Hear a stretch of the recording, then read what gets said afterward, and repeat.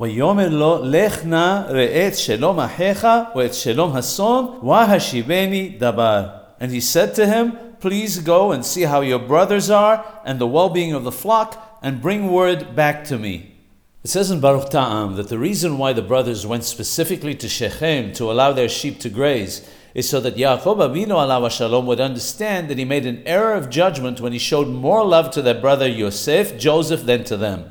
By going to Shechem, they wished to remind him of what happened there to Dinah, because he loved her so much and wanted to prevent Esau from marrying her. The outcome was that Shechem took her and defiled her, and the brothers took violent revenge on the people. The net result was that the surrounding nations hated them.